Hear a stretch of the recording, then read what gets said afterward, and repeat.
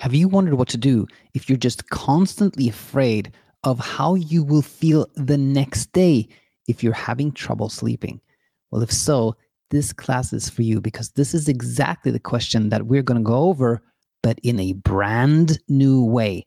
This is the historic first ever episode in a new series that we call Learning with Ellie. We're going to see how AI, trained by myself, answers this question as well as myself. Hope you'll find a lot of value here.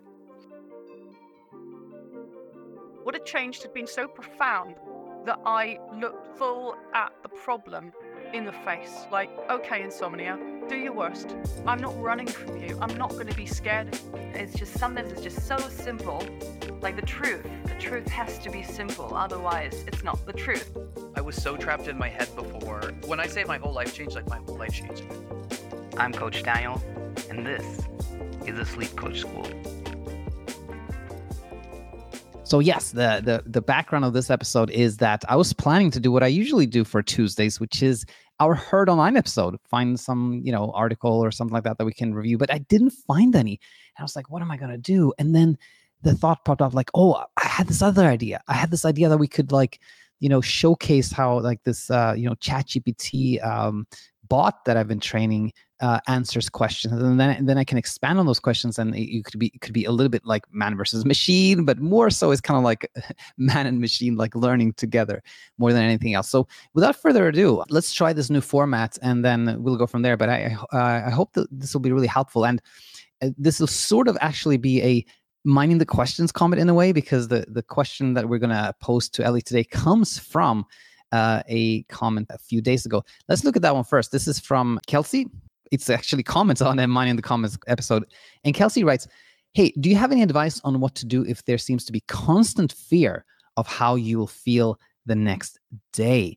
And so as you can see, if you're following this on YouTube, you cannot see this if you're listening on podcast, but you just have to take my word for it if you're on a podcast. But anyway, I have highlighted this sentence. So what we're going to do is now head over to the playground, like ChatGPT's playground, where you can train your model. So a model is basically like, you can think of it as a software that you have fed information, and I have fed our bot here, Ellie, many, many hundreds of questions, questions and answers that I have saved as I've been working with people. So this is what the interface looks like, and we are going to basically just paste the question here. Oh, that was the wrong thing to paste. So going back here, copy this. I'm going to copy this question from Kelsey, and then we are going to paste it here in our playground, and we're going to see what Ellie replies. So the question again is, hey, do you have any advice on what to do if there seems to be a constant fear of how you'll feel the next day? Let's submit this question. And you can see that Ellie replies immediately here, and let's read it. So Ellie says, when we have a fear of how we will feel the next day, it is often because we think that if we don't sleep well, then we will feel bad. And this is true in a way, but not in the way it seems. It is true that if you don't sleep well, you may feel tired and sleepy, and maybe even a little bit irritable. But here's the thing, feeling tired and sleepy or irritable isn't dangerous. And we see that clearly. When you see that there's nothing to be afraid of, then the fear goes away. And here's another thing. When there's no fear of being awake at night or feeling tired the next day, then sleep happens easier and easier, because it was never anything wrong with your ability to sleep. It was just some confusion about what was safe and what wasn't. So there you have it. Like, I'm really curious to hear from the audience here about what you thought about this answer from Ellie. But when I read it, I think Ellie is on to the truth here, which is that how we feel the next day is not about the direct impact of short sleep, but about our emotions around that.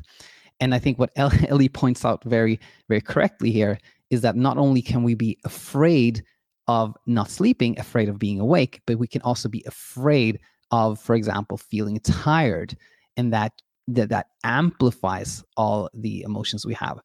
Now, expanding on this, where hopefully we can arrive at a place where Ellie can share the following analogy. That would be an amazing thing. But let me share it with you. This was actually from a very recent episode. So Kelsey, if you haven't seen it, very recently I talked about this exact topic, and I shared this kind of thought experiment that I think is really, really helpful. If you think about taking a random person and keeping them awake, for let's say one night, right? The whole night they're awake, and then you ask them, "How do you feel today?" That person, in all likelihood, will say, "I feel tired, sleepy," and to copy Ellie, maybe a little bit irritable, something like that. That person will feel like tired, sleepy, and maybe like a little bit hard to focus, right? And that showcases that little sleep in itself has an impact on how we feel the next day. Unquestionably, that is true. But what I think helps more to see is like, what will this person that we kept awake for a whole night, what will they not say? They will not say, I feel like my whole world is collapsing on me. There's a tsunami of anxiety. Like I'm jittery, I'm jerky. I don't know what's going on with me. My heart is pounding. And that shows us that what matters most in terms of our kind of next day experience is not actually the effects of short sleep in itself, but it is our fear around it. Our fear is what makes the next day so intense and so difficult, right?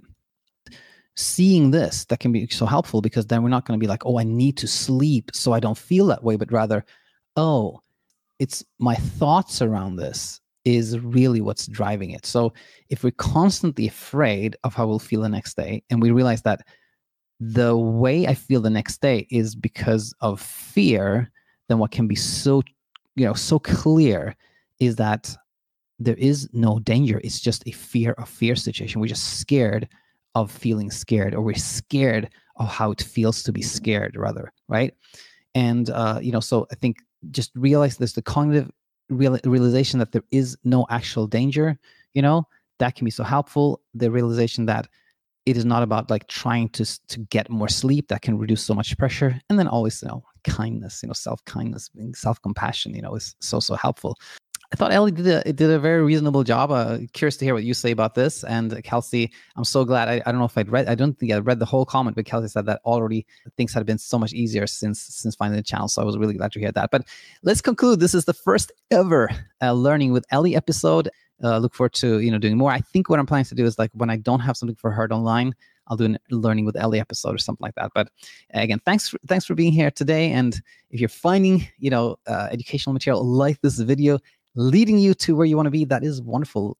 Just share it in the comments so that we can all take part of those nice moments for you. But if things are difficult on your end, if you're struggling, if you don't know who to talk to, if you're feeling kind of isolated, it's time to do something different, then please head over to our website, thesleepcoachschool.com, and you can explore several options like our Insomnia Immunity Program. We can really share with a group, and I think that's great if it's been kind of an emotional struggle and you want to share that with a collective of people who really understands you. Or Bedtime, which is a very, very convenient app where you can send messages, one-on-one to a coach, or you can work with Ellie. Or you can also, on our website, find ways to schedule calls with myself and our coaches, our other coaches as well. So do check that out. Thanks for today, and look forward to having you back real soon. Bye for now.